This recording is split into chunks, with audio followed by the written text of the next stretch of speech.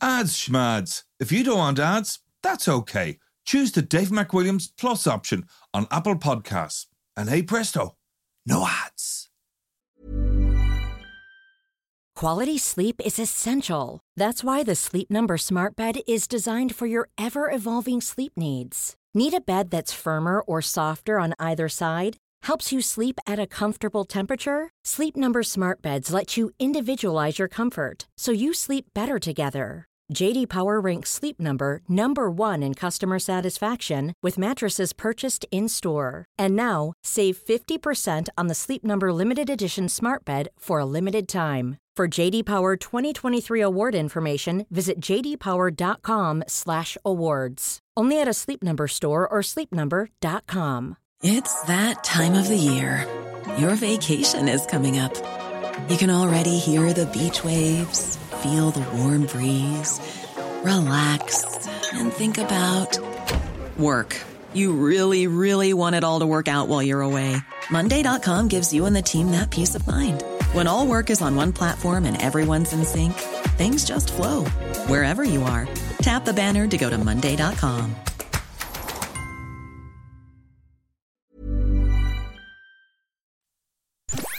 To understand the economy, you have to understand human nature.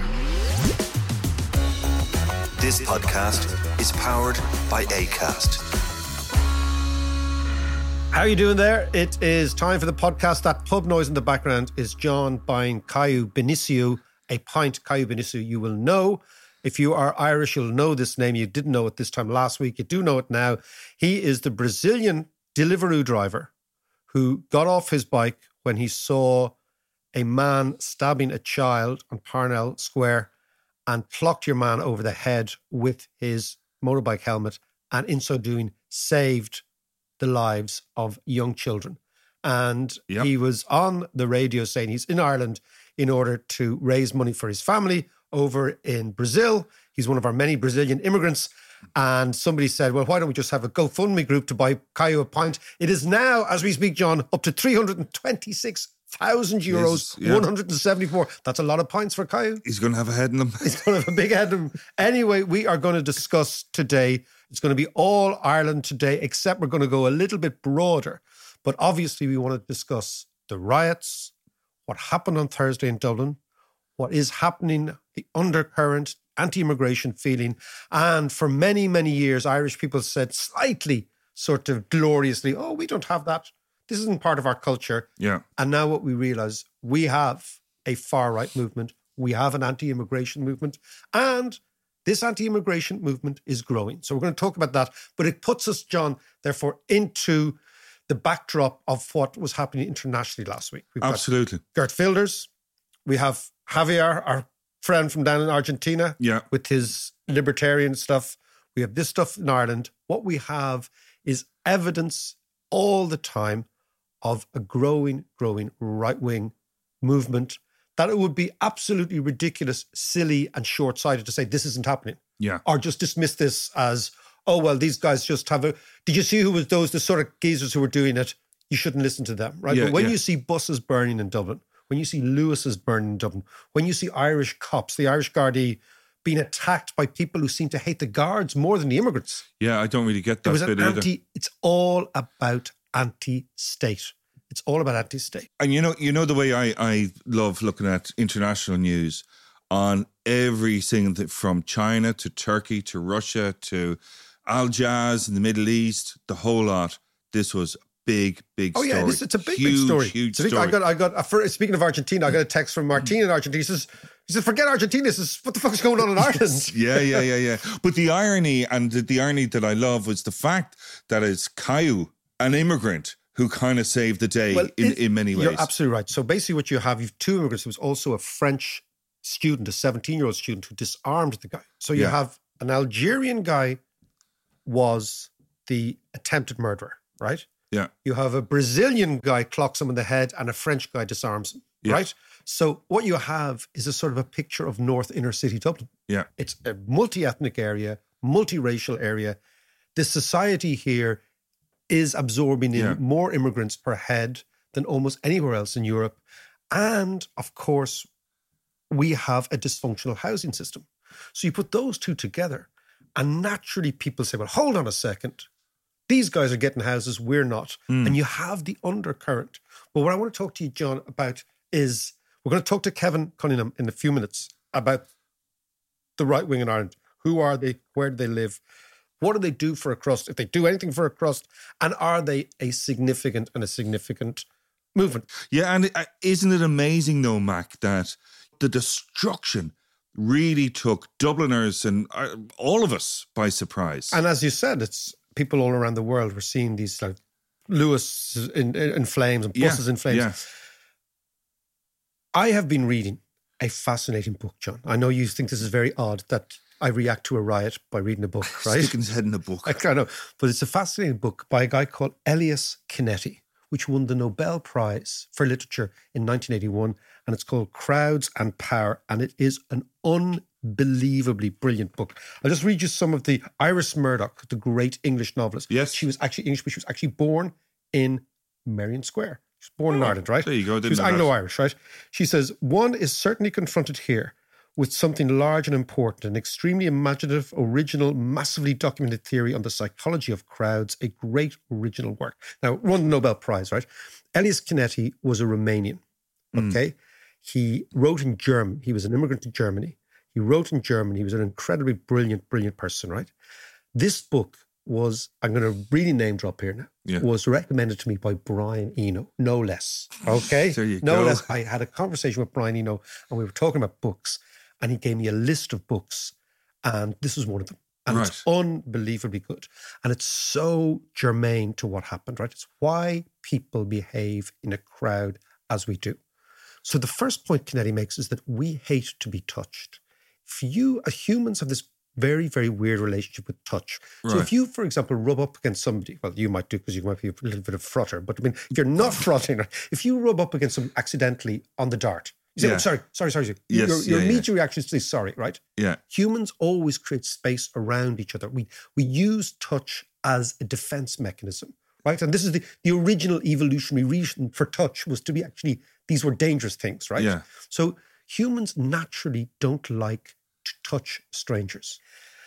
Canetti starts with that, but he says something weird happens to us when we surrender to the crowd. Then we love touch. We abandon our individuality and we subsume our individuality into the collective, which is the crowd. And he sources this deep in the idea that humans are pack animals, that our evolutionary past is incredibly important to us in many ways. And then he looks at the importance of crowds, why people behave as they do in crowds. Now, Canetti, just to give you a bit of background, was a Jewish refugee. His parents were killed or his family were killed in the Holocaust. So he was looking at the crowd phenomenon that was Nazism. Yeah. And he was thinking, why did this happen, right? But he goes very, very deep into small crowds and big crowds. The first thing is the crowds want to grow. And I found that amazing. And it's true, right? Once a crowd starts, people join them very quickly. And that's why all these young fellas, right? There's an urgency in the crowd. The crowd wants to grow. Is that a kind of the psychology of kind of missing out? Is that part of that? It's part of how humans, once you surrender, once you say, I am part of this gang, you want the gang to get bigger. Yeah. Right? And this goes, you want to be part of something. You want to be part of something. So that's the first thing. The crowds always want to grow. And you see that.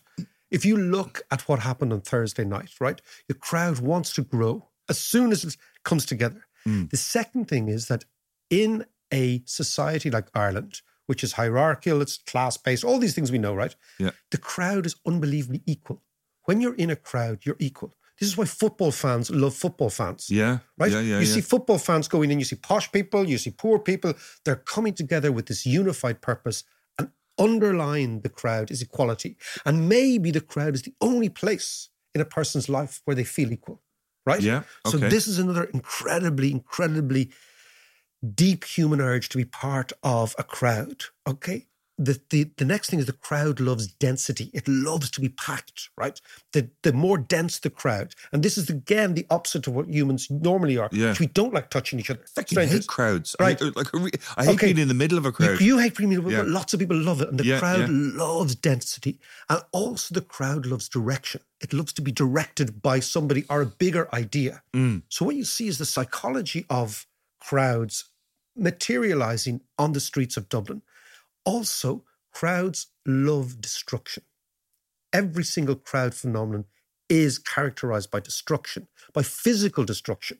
They love smashing things.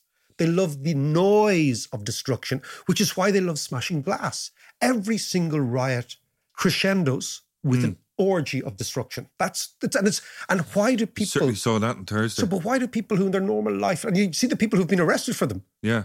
There've been people who've been working there. They're not all young fellas on North Face jackets, right? Yeah. Right. But why do those people lose themselves in a crowd? To get to our Eminem moment of lose yourself. Yeah. Always a little pop reference there, John. And fascinatingly, Canetti talks about the extraordinary role of fire in crowds. That so many crowds articulate their destruction in fire. And this goes really deep into humans' relationship with fire, because we've been using fire for about 200,000 years. Yeah. Right? The fire is the key technology that changed us, right? Yeah. So fire has totally changed us. And that's why the Burning Man, all these religious things like Burning Man, all the incredibly symbolic. The tech bros all burn Burning Man at the end. Yeah. And a riot loves fire. And it's because fire signals destruction, it signals a crescendo. And tends to what typically happens is the fire signals, as you said, the end of the riot. Yeah. Once the thing goes up in flames, that's it. And people sit back and watch it. And I found this incredibly fascinating. He also talks about, I'm only touching on the book, right? But he talks about a crowd loves destruction. Destruction usually is the end point of the crowd, but a crowd also loves persecution. So in the crowd, you feel persecuted. You are part of a persecuted group, which is why Liverpool fans feel persecuted when they go to see Man City or Man United, right? Yeah. Just think about it, right? And these guys... It's worse for Leeds, I'd say. Stop that now. Stop that. You've noticed my Leeds references are becoming significantly less Flahool, and my Shamrock Rovers references are going through the roof, because that particular crowd is a successful crowd. But if you think about it, people going to watch Leinster and Munster, right? Yeah. We know what drives Munster rugby is persecution. We know that, right? And what drives Leinster rugby is a sense of persecution, right? That nobody likes us. And the same for football crowds, but the same for the crowd on Thursday night. Yeah. They feel persecuted. In the crowd, they are equally persecuted by something out there. And because the crowd wants to grow, what it really hates are institutions that stop it growing. And the institution that stops it growing on Thursday are the cops. Yeah. So all the anger of the crowd is turned to the cops, to the Gardaí. And you saw that. It wasn't immigrants they were after. It was really awful. It was what was in front of them trying to police the crowd were the Gardaí. So if you look at all these things, what Canetti is talking about, and then the book goes into mainstream religion and political movements and all this. But what I was fascinated by was the role of the crowd in subsuming people and individuals into this extraordinary energy called the crowd, which manifests itself with people doing things that they would not normally do. Yeah. And that's the key. The other thing that Canetti talks about is the crowd requires symbols, right? They require totemic symbols, right? What is the symbol that they have? It's a uniform, it's a commonality. In soccer, it's a symbol, it's a team, or it's a badge or a flag or all that sort of stuff. The flag being so important, right? And when you put all these things together and the power of fire and the fact that the destructiveness of crowds and the fact that humans crescendo at the destruction, what we're talking about, we're going really far back into the hunter-gatherer that we are. The way we think as humans that we're so sophisticated, and over the last thousands of years, we've become cultured and cultivated, and we have empathy and communality. Yeah. Actually, deep down, we're a pack animal. But when you're saying... That's the fascinating thing. Yeah. And it is absolutely fascinating. But what you're saying as well is that when the individual surrenders to the crowd, they're also surrendering their responsibility. Exactly. And then it's the responsibility absolutely right. of the crowd. And therefore, so come back to, you don't like being touched. Now you like being touched. You don't like being in a crowd. Now you're in a pack. Right? All that individual responsibility is subsumed to the greater sense of persecution. Yeah. Right? To the greater sense of movement of the crowd. What direction are we moving in together? And this explains looting. Lots of people think that looting is thievery. And yes, it is. But looting is also an orgy of destruction. Looting it's not like thievery in one level. right? Because it's blatant, it's obvious. But the most important thing is looting is a collective move, right? It's actually, most people rob in private, okay? The very essence of robbing and thievery is that it's a private act and you keep it secret and you don't tell anybody. Yeah. Whereas looting is public thievery. And what's driving it isn't just acquiring the stuff for free. Yeah. It's the destruction of the crowd. Looting is like fire. It's like setting the buses on fire. It's all part of the innate. It's a sense of control. We control the streets now, so we can do whatever we want. We can do whatever we want, and we are growing. And therefore, when the cops come to stop us, it's the affront is we are affronted by your efforts to stop us. Yeah. But what it all comes down to, and that's the fascinating thing, is that crowd dynamics are part of human psychology, and crowd dynamics are part of the human lived experience, right? We are a crowd species. And therefore, what we try to do is all the time is it's this battle in our heads between our ego, and I mean the ego, not the idea of I'm an egomaniac. Yeah. Our ego isn't you yourself, the soul, the innate being, and the crowd you belong to. And it's this constant battle in our heads of who are we? Are we more part of the pack or are we more individual? And then, of course, there's always the individual who stands out. And Canetti's book goes in and talks about them as survivors and all this. Just on that then, I was going to, there are leaders then of the pack. There are leaders of the pack, yeah. So where do they come from? And do they see themselves as almost separate to the pack, or do they derive their power from the pack? They derive their power from the pack. So all megalomaniac leaders understand pack psychology. Yeah. That's what drives them. They understand that once you have people organized in a pack or a crowd or a movement or a party or a collective organization, you can push them in directions that you could never push an individual. This is the key, right? Because individuals have qualms. Individuals have scruples. Individuals have guilt. A crowd has no guilt. Like all those innate personal characteristics that define us as humans and as fathers and brothers and husbands and all those things that define ourselves become subsumed into the crowd.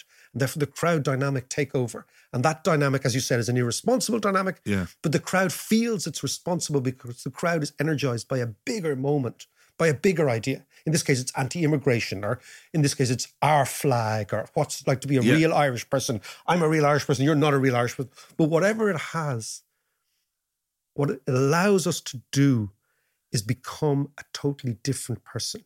And this is what's always intrigued me about watching English football supporters, right? Mm-hmm.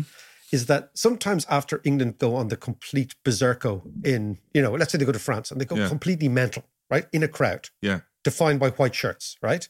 And then these fellas get nailed by the coppers. And then you suddenly have, John Davis of Little Ramsbottom in Buckinghamshire, with no previous convictions, is actually a trainee solicitor, right? Yeah. And you think, what the fuck happened, John Davis, the trainee solicitor, no previous convictions, and is, a member of the Salvation Army or something like this. Well, and then he just goes mad in the crowd. Well, I tell you, years ago, when I was working with a guy called Cicero, who's a good name.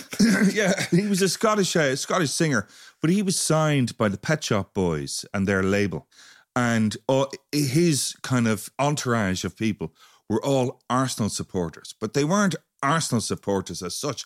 They were the firm, the Arsenal firm. Okay. And I got into a mad conversation with them. They were nice, lovely fellas. And they were all kind of Greek and Turks and, all from that North part London, yeah.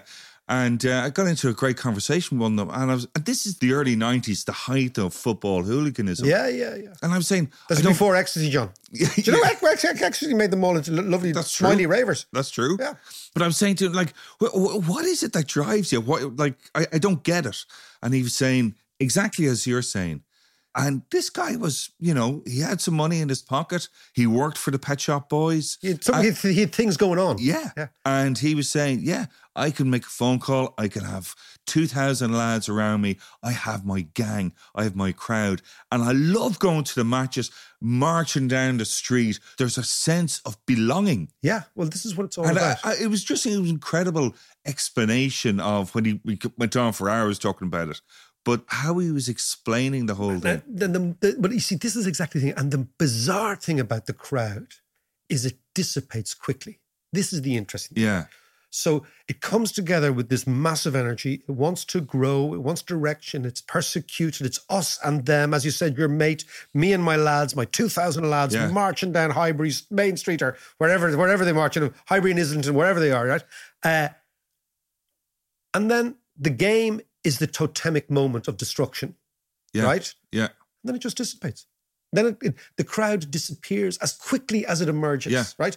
But they need the symbolic destruction. They need that moment, which is why they needed a fight, those English guys. Yeah. They needed a scrap to have, okay, that's the moment of destruction. I'm going to throw a brick through a window and then it's all over. Yeah. Then we go home and we eat our tea. For tea. Exactly.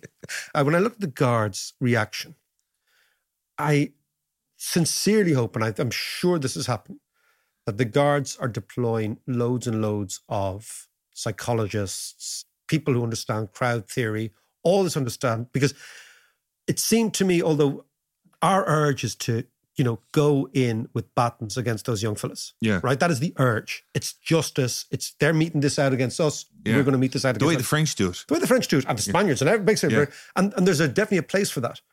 There's also a place for this crowd dynamic to see, does it dissipate as quickly as it emerges? Yes, punish them. I mean, what you should do, I always think of society, particularly society now where everyone's got a PPS number. If you're, for example, charged with vandalism, you just pay more taxes. Yeah. Imagine that. Because you can identify, that's it, you're going to pay 10% more tax for the next 8 years, right? Or if you're on benefits, you're not going to get them, right? Yeah. And so it's to link your responsible citizenship to something greater. Yeah. I mean, I think all this is going to come, by the way. I think technology is going to allow this sort of pinpointed justice, right? It may well be a difficult, maybe opening in a whole different can of worms. Ooh, but it's an interesting way to look. But who were these guys? Who are these guys? Well, I tell you what, we're going to talk to Kevin Cunningham, our pollster, who has done work on this. But just if you are interested in this, the book is Elias Canetti's Crowd and Power, the 1981 Nobel Prize winning book for literature. It's an absolute gem. It's an absolute gem. Now, let us go to Stony Batter to talk to Kevin Cunningham, because he has done lots of work on who these guys are, where they live, and what they're all about. Kevin Cunningham is on the line, the man who knows all things about Irish politics. He's suffering a little bit. Apparently he was playing poker last night and a run of bad form prompted a move for a bottle of whiskey, and it all went pear-shaped at about 4 a.m. It's always a good move, that. Morning, Kev. You're looking particularly sweet. Thanks very much. Yeah, thanks. Unfortunately, the whiskey did not improve the quality of the cards. In fact, I think it has just improved my perception of those cards more than anything else. Well, we were just talking about those sort of characters you know well, who actually, in many things in life, are just plod along, but they excel in cards. John and I have a couple of mates like that, and they've devoted an unfeasible amount of their adult life to poker, and they always come up trumps. Anyway, Kevin, let us talk about the only issue that Irish people are talking about right now, which is the riots in Dublin, the far right, the movement, the reaction, the fact that this maybe changes everything for the political cycle in terms of putting law and order right front and centre. Explain to me, Kev, you've done analysis of the far right in Ireland. Who are they? Where do they live? What is going on? And are they a force, a real force, or are they a riotous force? Yeah. Okay. So one of the things at the outset to remember is that Ireland doesn't have, like in electoral terms, Ireland doesn't have a strong far right. Like in the last election, they got 0.2% of the vote, which is nothing more than, a couple of candidates getting their friends and family out to vote for them. Effectively, electorally speaking, they're on zero, right? But that doesn't mean that there is sentiment out there. We saw these riots, and I've done polls before which ask people, would you vote for an anti-immigration party, which is essentially what the far right is. Like, if you simplify the whole thing, it's just about immigration. And about 9% of the public said, that they would. So there is definitely this vote out there that's significant. And historically speaking, other academics, Owen O'Malley wrote a piece, I think back in 2008, which basically said that Sinn Féin was where that far right vote was, and the reason why Ireland didn't have it was because it sat within Sinn Féin, and that kind of held things together a little bit. And so, from that perspective, some people might say, "Oh, well, Sinn Féin's growing now, and maybe they're losing control over that particular demographic because Sinn Féin are definitely moving towards the centre ground of politics." I don't necessarily believe that. So I wanted to look into this, and just to answer your question, I wanted to look into this in more detail to understand like who are these voters and generally what do they stand for and that sort of thing. So basically, I put a couple of questions in my poll, which asked people whether they harboured sort of those anti-immigration attitudes. That's whether they felt that say immigrants either undermined Irish culture or enriched it. Obviously, those that said it was undermining people's attitudes towards more refugees, and also the kind of populist element, which is quite important for this, which actually most Irish people are quite populist, but it's sort of like whether you think politicians are corrupt and all that sort of stuff, right? So combining those two can give you a definition of someone who's probably going to be far right. And in fact, when you look at their left-right, when they place themselves on the left-right scale, they do overwhelmingly put themselves on the furthest right in terms of that left-right scale. So again, to answer your question, I did one of these regression analyses in which you take that variable, you try to understand, okay, these are my far-right voters, 10% of the electorate look a bit like this. And they also think immigration's one of the top two most important issues in the country. And then you compare that against demographics and all the other sort of stuff as well. So one of the things which is quite interesting in Ireland is that we also have independent candidates. And my pet theory is that the reason we don't have a big far-right party is because we have independents. And it's the independents that are preventing them from getting a foothold, because if we forced the likes of, say, Matthew McGrath, independent TD in Tipperary, and his kind of similar candidates into a party, as might happen under another electoral system, that would force up this kind of far-right vote and a kind of a sufficient far-right party.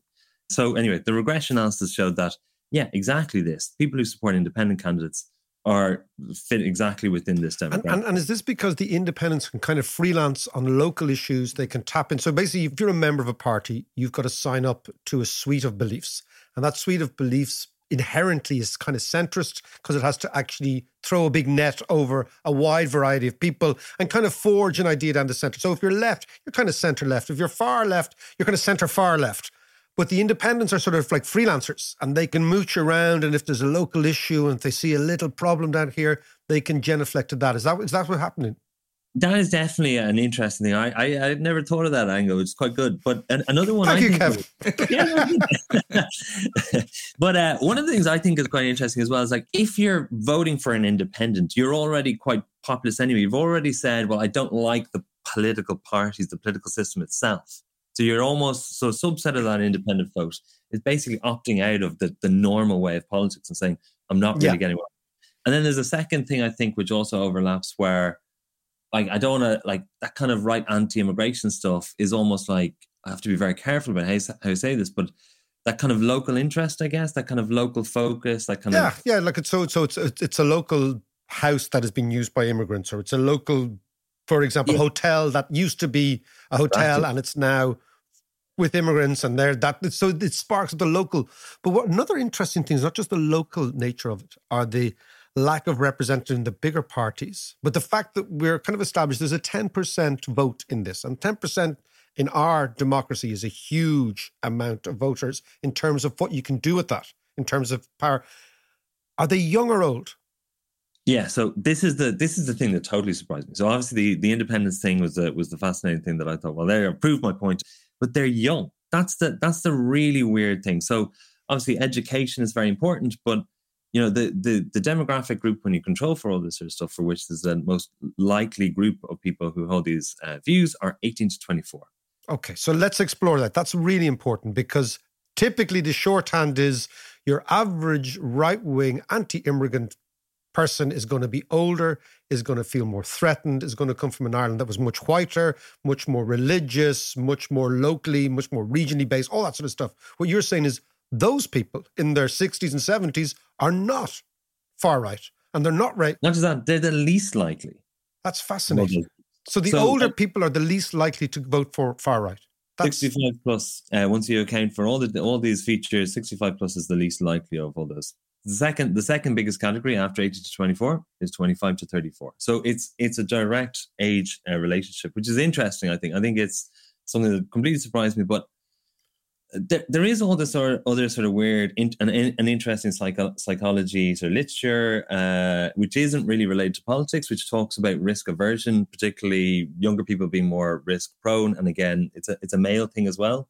So younger men more interested in kind of the more risky options. When you transfer that into politics, it sort of suggests that, well, they're obviously be more likely to, vote for a more risky option, something that's more likely to kind of change the system, I guess. They're also, in this misinformation age, much more likely to be on social media than their 60-year-old dad or their 60-year-old uncle. So to what extent is social media a galvanizing force as well? Okay, then this is the other really interesting thing. I think this is a really important point. So one of the other variables I included in the model was whether or not people consumed a particular website called Gript Media. I don't know if you guys know Gript Media. Yeah, we know it is. Yes. Yeah. John subscribes. I do keep a beady eye on them, I have to say. John is my eyes and ears in the real world when I'm sitting down here in the basement. Them and Breitbart. Exactly. Go on, tell me about these geezers. Yeah, it could be. You could argue it is the kind of Irish equivalent of Breitbart in some respect. It is definitely a different media network. It focuses on immigration issues and that sort of stuff. But people who consume Gript Media are, again, much more likely to fall into this category of this kind of far-right voter or whatever. So there is this additional effect. So notwithstanding all the other stuff, the fact that people are younger, lower educational attainment is also important, though not as important as age, which is quite interesting. And this media consumption and then voting for independent candidates. Those last two are actually probably the two most significant features that are actually driving this more generally. So it's no surprise that the hero of the day for a lot of these people is Conor McGregor, because he actually fits this entire demographic in many, many ways. It's what you're talking about. And he's out on the media now and he's stirring it up. But anyway, that's another thing. But let me come back to this idea, right? Most Dubliners were shocked by what we saw last Thursday. The aggression, the violence, the fact that the Gardaí seemed to be overwhelmed, the fact that the Gardaí didn't react in any particularly aggressive way, the fact that they actually tried to, it seems to me at least, say this will dissipate over time, right? What is that telling us about where politics is going to go now? Because it does seem to me that this is an all-change moment. Nothing is going to be the same after this. Yeah, I mean, a new political party was only registered the other day. I think it was called the Irish People Party. And so inevitably this sort of stuff can take hold. I've been doing quite a lot of opinion polls, local constituency polls, knocking on doors in various different kind of more working class areas. And what I have noticed, at least, while there isn't a significant support still for these sort of parties, some of the particularly sort of areas which have higher levels of deprivation, they're not really engaging at all with the political process. They're not really that strongly affiliated with Sinn Féin. I mean, those that do engage with it do support Sinn Féin, but there's a lot of people that are completely disengaged. So it is quite possible that things might change in that particular area. But I kind of think more generally, I mean, this general rise of kind of relatively right-wing parties, let's say, this kind of anti-immigration political movement, it's an unstoppable trend, really. It's quite inevitable, I think. It's long running since 1990, if you go back right across Europe. If you remember Jean-Marie Le Pen in 2002 and Pim Fortuyn in the Netherlands, and obviously today, most recently, the Dutch voted for the Freedom Party, who actually won that particular election over there. I think this underlying trend is kind of inevitable. And I think the reason why it's inevitable is because, historically speaking, working class areas were more homogenous. A lot of people worked in the same sort of jobs, particularly in industrial mining towns, let's say in the UK. There was singular demands, tight-knit communities, and it was easier for the left to kind of dominate those areas. Even though I think underlying all of this is that we all have a slightly different psychological predisposition towards left and right. If you don't have that kind of closely knit communities, if you have more atomization, then it actually allows people's own psychological predisposition, which might be a function of their own experiences or whatever it might be, to drive the type of political party and the type of movement that they might support. And I think that's why over the last, you're talking about 20 or 30 years, the left has steadily been declining, and in its wake has been this just general rise and continued rise of these right-wing parties in these working class areas. Because I think this is just the atomization and the individualization of people, which allows them in some way to reflect their voting choice with their own kind of personal makeup. And there's been a lot of work on the big 5 personality traits and Jonathan Haidt's moral foundations. And I think that's a lot of what's driving a lot of this sort of stuff. And obviously immigration, is the sort of thing that they're using and leveraging quite effectively. And I think that's basically, it's going to continue. And you can't really reverse immigration. Like my whole PhD, which was originally meant to be about why is there no far right in Ireland, but that was actually rejected as a title. So what obscure did you? So the obscure topic I focused on was politicization and depoliticization of immigration, which was more interesting and relevant in other European countries. And it was the sort of thing I got into a bit of trouble with in the UK when I was doing some work with the Labour Party over there, when I was writing these kind of notes about how to depoliticize immigration, saying basically you can't. I don't know if you remember, the Labour Party tried to have this adoption strategy where they tried to become as anti-immigrant as the Conservative Party to try to get rid of the issue. I remember that, yeah. And you can't. You basically can't do it. So my topic, basically the focus of my thing was how do you depoliticize it? And left-wing parties can depoliticize it sometimes if they focus on integration. It's very hard. But, no one's kind of questioning the nationality of, let's say, Simon Zeba or whatever, It's once people see people being integrated, it becomes a non-entity. It doesn't become a big issue. So it's integration at the heart of it, which actually is the sort of thing that resolves it. But it's a hard thing. It's not as easy as, as raising the salience of the issue and talking up immigration as an issue as they do. Before we go, do you think that Ireland, as a result or as a consequence of this, will have a much more heavy-handed riot police, which a lot of people want, and will have a second look at the source of this problem, which is immigration, that they will actually, the politics of the centre will move towards these concerns and say, this is an issue and we are actually going to change our immigration policy as a result of this and give a small victory to the far right in order to preserve the centre? Yeah, I think that always happens. It's the adoption strategy. In fact, even in Ireland in 2006, we had this referendum on immigration. I don't remember this one. It was introduced by Michael McDowell, but part of the justification for that was to prevent, and it was stated in the Dáil, to prevent the potential rise of the far right. So the adoption strategy is the thing that always happens. The extent to which it's actually successful is quite limited. I mean, you can see they've been trying the adoption strategy in the Netherlands for 20 years. And Geert Wilders won it the other day. But do you think if we're in an electoral cycle now, we're looking at 24 months maximum, maybe 18 months out, is this the issue? Well, yeah, this is definitely an issue. It's definitely a top 3 issue. I've been polling every month. What do people think is the most important issue? If you go back 2 years ago, immigration was only 4% of people. Now it's like quite regularly 19% identifying it as an important issue. That's, it's top 4. Number 1, housing. Number 2, health. Climate change and this kind of compete with one another. Cost of living, sorry, is number 3.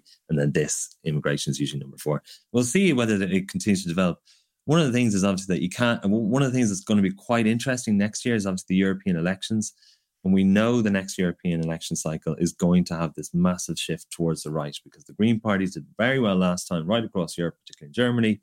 Next time, the AfD are doing really, really well right now. So it's going to be a massive shift towards the right across Europe in the European parliamentary elections, which might feed in then to the Irish elections, because if you then sort of have this sort of stuff percolating within the system. We also have our local elections, for which, you don't actually need as much of a significant vote to get elected, because in some areas they're electing like sort of 7 or 8 individual candidates gets elected per area, which means, the margin to actually get elected is it's low. very low. Yeah. So I wouldn't be surprised if at the back of the local elections, maybe one of these guys gets elected somewhere, and then that becomes the story, because that's how this sort of thing feeds on itself in some respect, through the promotion of what's happened here. I remember in the UK, the rise of UKIP happened all around by-elections. There was a series of by-elections in late 2013. They did relatively well. They didn't win these by-elections, but that became the story. Yeah, and that became the story, and nobody really cared whether Labour was doing well or the Tories were doing well. It was this insurrectionist party. The insurrectionist is always more interesting because it's the new, it's the different. It's like, wow, we didn't see this.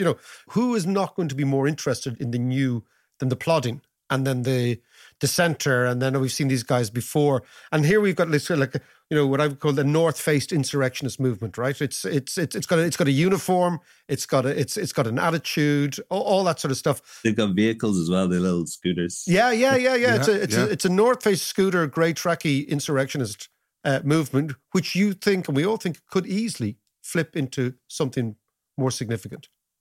Yeah, I think it could. I think it's a reflection of this kind of what's going on in some of these areas. There is some withdrawal in some communities from Sinn Féin, let's say, and I think this could be an example of the sharp end of some of that. Kevin, can I just ask you?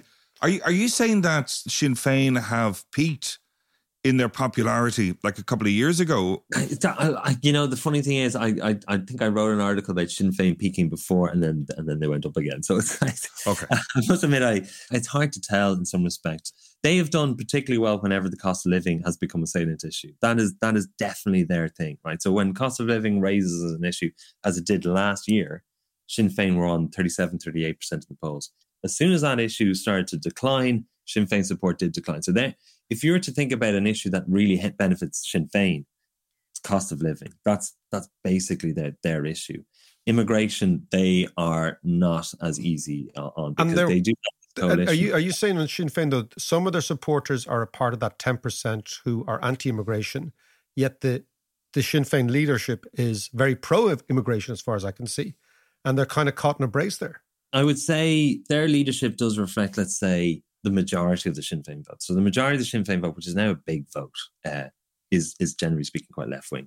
The only distinction about them is that they don't seem to be as enthusiastic about climate change compared to anyone else on the left, let's say Labour, Solidarity, or Social Democrats, for whom their vote is all... That's the big distinction between the Sinn Féin vote and the other vote within the left, is the attitude towards climate change. Apart from that, but like redistribution, anything about left-wing politics, they identify as being on the left and all that sort of stuff. But you're right, there is a small proportion of that which is more conservative, naturally enough. But there's a lot of non-voters out there. And generally speaking, a lot of the far right or whatever has often been the result of people engaging in politics for the first time. Historically, non-voters become very interested in politics and then go on. I mean, even in the Netherlands, like I do a bit of polling in other countries, including the Netherlands, like the PVV voters are really interested in politics. Like they're the most engaged voters. These are Wilders people. Wilders people, yeah, exactly, yeah. Because they have their issues and they're animated by those issues and they're fired up. Anti-immigration principally and anything in and around that sort of issue, yeah, absolutely. So is it possible then, Kev, that an event and a riot like on Thursday night will spark all those people that have been apathetic about issues in politics over the years and get them more engaged now in politics in general?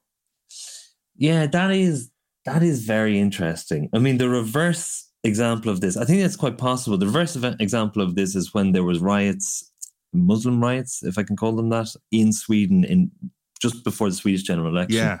And that did lead to a response, in let's say the anti-immigrant vote improved as a result. So, I guess you could certainly argue that people will suddenly recoil from this sort of attitude in this immediate sense. In the immediate response to this, people might recoil, but perhaps what we have observed here is further engagement, because then people might recoil and then you create this national debate and then, people find their positions, which I tend to think is a function of people's general psychological makeup in terms of where they're more likely to land on an issue like this. Like, are you fundamentally, at the end of the day, going to be more pro or anti-immigration will determine it in the long run, right? Yeah. In the short run, I think there could be this short-run backlash effect, but the rising salience of that issue will just emerge as a consequence of this sort of stuff as well. All right, Kev, we will leave it there. As I said, you can go back to nursing that head that has got it's got the look of 5 whiskies about it on this. We'll talk to you soon, Kevin. Take care. Brilliant. Thanks a million. Planning for your next trip? Elevate your travel style with Quince. Quince has all the jet-setting essentials you'll want for your next getaway, like European linen, premium luggage options, buttery soft Italian leather bags, and so much more. And it's all priced at 50 to 80% less than similar brands. Plus, Quince only works with factories that use safe and ethical manufacturing practices. Pack your bags with high-quality essentials you'll be wearing for vacations to come with Quince. Go to quince.com/trip for free shipping and 365-day returns. I'm Sandra, and I'm just the professional your small business was looking for. But you didn't hire me because you didn't use LinkedIn Jobs. LinkedIn has professionals you can't find anywhere else, including those who aren't actively looking for a new job, but might be open to the perfect role, like me. In a given month, over 70% of LinkedIn users don't visit other leading job sites. So if you're not looking on LinkedIn, you'll miss out on great candidates like Sandra. Start hiring professionals like a professional. Post your free job on linkedin.com/people today. Here's a cool fact. A crocodile can't stick out its tongue. Another cool fact, you can get short-term health insurance for a month or just under a year in some states. United Healthcare short-term insurance plans are designed for people who are between jobs, coming off their parents' plan, or turning a side hustle into a full-time gig.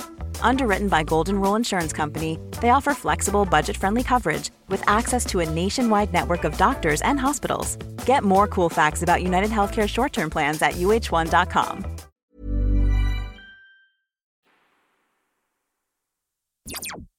Kevin, interesting as always, but it seems to me there that Ireland is an outlier again. You know, when you're talking about the age group of 18 to 24 and then the 25s to 35s or whatever it was, being more right-wing in Europe, we're kind of seen to be a little bit different to Europe. But because all of Europe is shifting right with Geert Wilders and all those guys. Well, I think what he's saying is that you would expect the anti-immigrant vote to come from the generation that is not used to immigration. Yeah. Like our parents, right? Yeah. And to a degree, our generation as well, right? But what you're seeing is that the older generation are much more tolerant. Okay. Now, I think it's because they're much more inclined to go with the state, that they're much more inclined to go with the centre ground. They're much more inclined to go with the centre parties who are now more tolerant. What is happening amongst the young is, as he said, young men tend to be more risk-taking anyway. But also, there's the real issue, right, is that immigrants are competing with young people in the housing market. I come back to this all the time, right? This is a real issue. Immigrants are probably competing with young people in the jobs market, right? So if you're old and middle class or older and middle class, you own your own house, right? Immigration economically is a massive plus for you, okay? Because you're, Uber drivers come quickly and there's waitresses and there's lounge people and boys. So if you're a consumer of the service economy, immigration is really good, right? If you're in the service economy or you're competing with immigrants in, for example, the market for housing, the market for jobs, right? You have a quite different view. That's the first thing. The second thing is there is this toxic masculinity that is abroad amongst a lot of young fellas, right? Which is aggressive and it's absolutely fueled by social media. Yeah. Absolutely. So the older people are digesting, they're not listening to podcasts, radical ones like this one, John. They're not, but they're digesting RTE and they're digesting the Irish Times and in England, the Telegraph and the Financial Times and the Guardian, all these centrist or mainstream media. Mainstream media. So nonsense. Young fellas are, and it is young fellas, not really young girls. Young fellas are reading all sorts of other things. And then the third thing, I believe, is that as more and more right-wing parties emerge, we have to understand that immigration is an issue that threatens people, right? It's not just all racism and it is an issue that the society is convulsing at a rate in which it never did before. The people look different, people behave different, and these things are very dislocating. And all you need, we go back to our Kinetian crowds, all you need is a persecution complex, right? All you need is to subsume your individuality to the greater crowd. All you need is momentum and direction, and social media is giving the momentum. I mean, these things are organized online. There's not one great leader like in the past who would stand up and orchestrate the crowd. Yeah. There's a whole series of inputs into the crowd. But what you're finding is that all over Europe, the right is on the increase. But increasingly in France, and it seems here in Ireland, that it's the younger people are voting right, which is not what you would have assumed 10 years ago. And maybe that's the thing, is the world's changing so quickly, John, that old assumptions are not surviving their impact with the real world. And that's maybe the lesson. This segment is brought to you by PwC. PwC Ireland is delighted to announce the expansion of its strategic AI collaboration with Microsoft into Ireland, involving the launch of the PwC Gen AI Business Centre enabled by Microsoft technology. Now, I have with me Martin Duffy, who's the head of Gen AI at PwC Ireland, a man who knows, but if he doesn't know, nobody knows everything about AI. Martin, how are you? David, very well. Great to be on the podcast. Thank you very much. Absolutely great to have you. Listen, let's get straight into it, right? Because people are asking me, particularly individuals, they're saying to me, what is this going to do to me? What is AI going to do to my career, to my job, to my prospects? What should I be prepared for? So AI presents a unique challenge that we haven't actually really looked at or seen before in maybe the past 100, 150 years. It is a new capability. So as machines in the Industrial Revolution 150, 200 years ago were a new capability, now Gen AI in particular represents not just point solutions, which is traditionally what IT has delivered, but it's got such a wide range of applications in every organization and in day-to-day life that it actually presents a brand new set of capabilities. And in the same way that 150 years ago, we had many, many wheelwrights, we have very few today, but they've been replaced by mechanics. So what Gen AI will do is it will change some of the roles that we have, but it will create new opportunities. So we've recently at PwC done a survey of Irish business leaders. And one of the really strong facts that came out of it was 82% of business leaders believe that Gen AI will either create more jobs or have a job neutral effect on the Irish economy in the next 5 years. So from an individual's point of view, there's nothing to be worried about with this technology. What it presents is opportunities. And in order to prepare yourself for the opportunities, you need new skills. And these skills are ones which a lot of us already have, but we've never had the opportunity to use. Okay, so what you're saying is that, look, this is the economic cycle. This is the relentless gales of creative destruction, as Schumpeter used to say. It's just, this is part of the thing. Something new happens, you adjust, you adapt. And then, in fact, you can thrive. So it's the check out the opportunities. So that's at the individual level. Martin, tell me about the organizations, because obviously organizations are big, large, sometimes bureaucratic structures, do the same things tomorrow as we did today, the same things yesterday, but this will change that game. So organizations will adapt and change to these technologies. It won't be a total recreation of the organization from the ground up. There are some short-term things which Irish organizations will have to do. And what we've seen from our survey of business leaders and their attitudes towards Gen AI is that only 6% of organizations in Ireland actually have Gen AI or AI governance in general in place. Now, wow, this is quite concerning because there's a new law coming out from Brussels. It's in its final stages of negotiation, which is called the EU AI Act. And that introduces a regulatory regime for AI. It requires governance. That's going to be passed into law, we expect, before Christmas, with 24 months to implement. If the final negotiations end up where the draft is at the moment, the fines associated with breaches of this are up to 6% of global turnover. So they're absolutely astronomical. And the way to avoid that is to ensure you've got good governance in place and ensure that you're looking at the responsible use of AI. And this whole concept of responsible AI is core to building trust. These technologies really require trust. They require trust in what goes into them, trust in what answers come out from them, and trust in how those answers are used. And so having a really good structure and approach to the responsible use of these technologies is the first thing that organizations should look at. Okay, Martin, just to conclude then, probably the big issue that's on people's minds is, I get the idea it's a new technology. I get there's new opportunities. I get it's incredibly powerful. I understand the EU is trying to regulate because it's very powerful. We talked about responsibilities. Is the big question then, who gets to own this technology in the future? So that's a really important issue.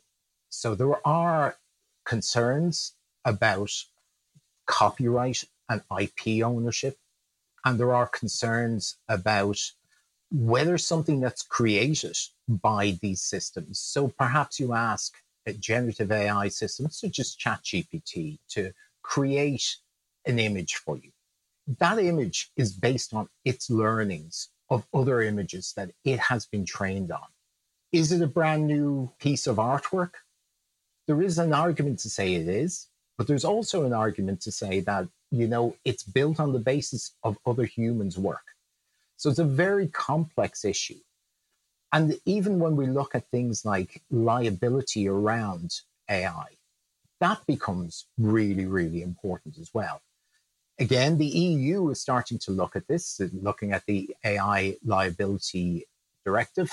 They're looking at IP ownership.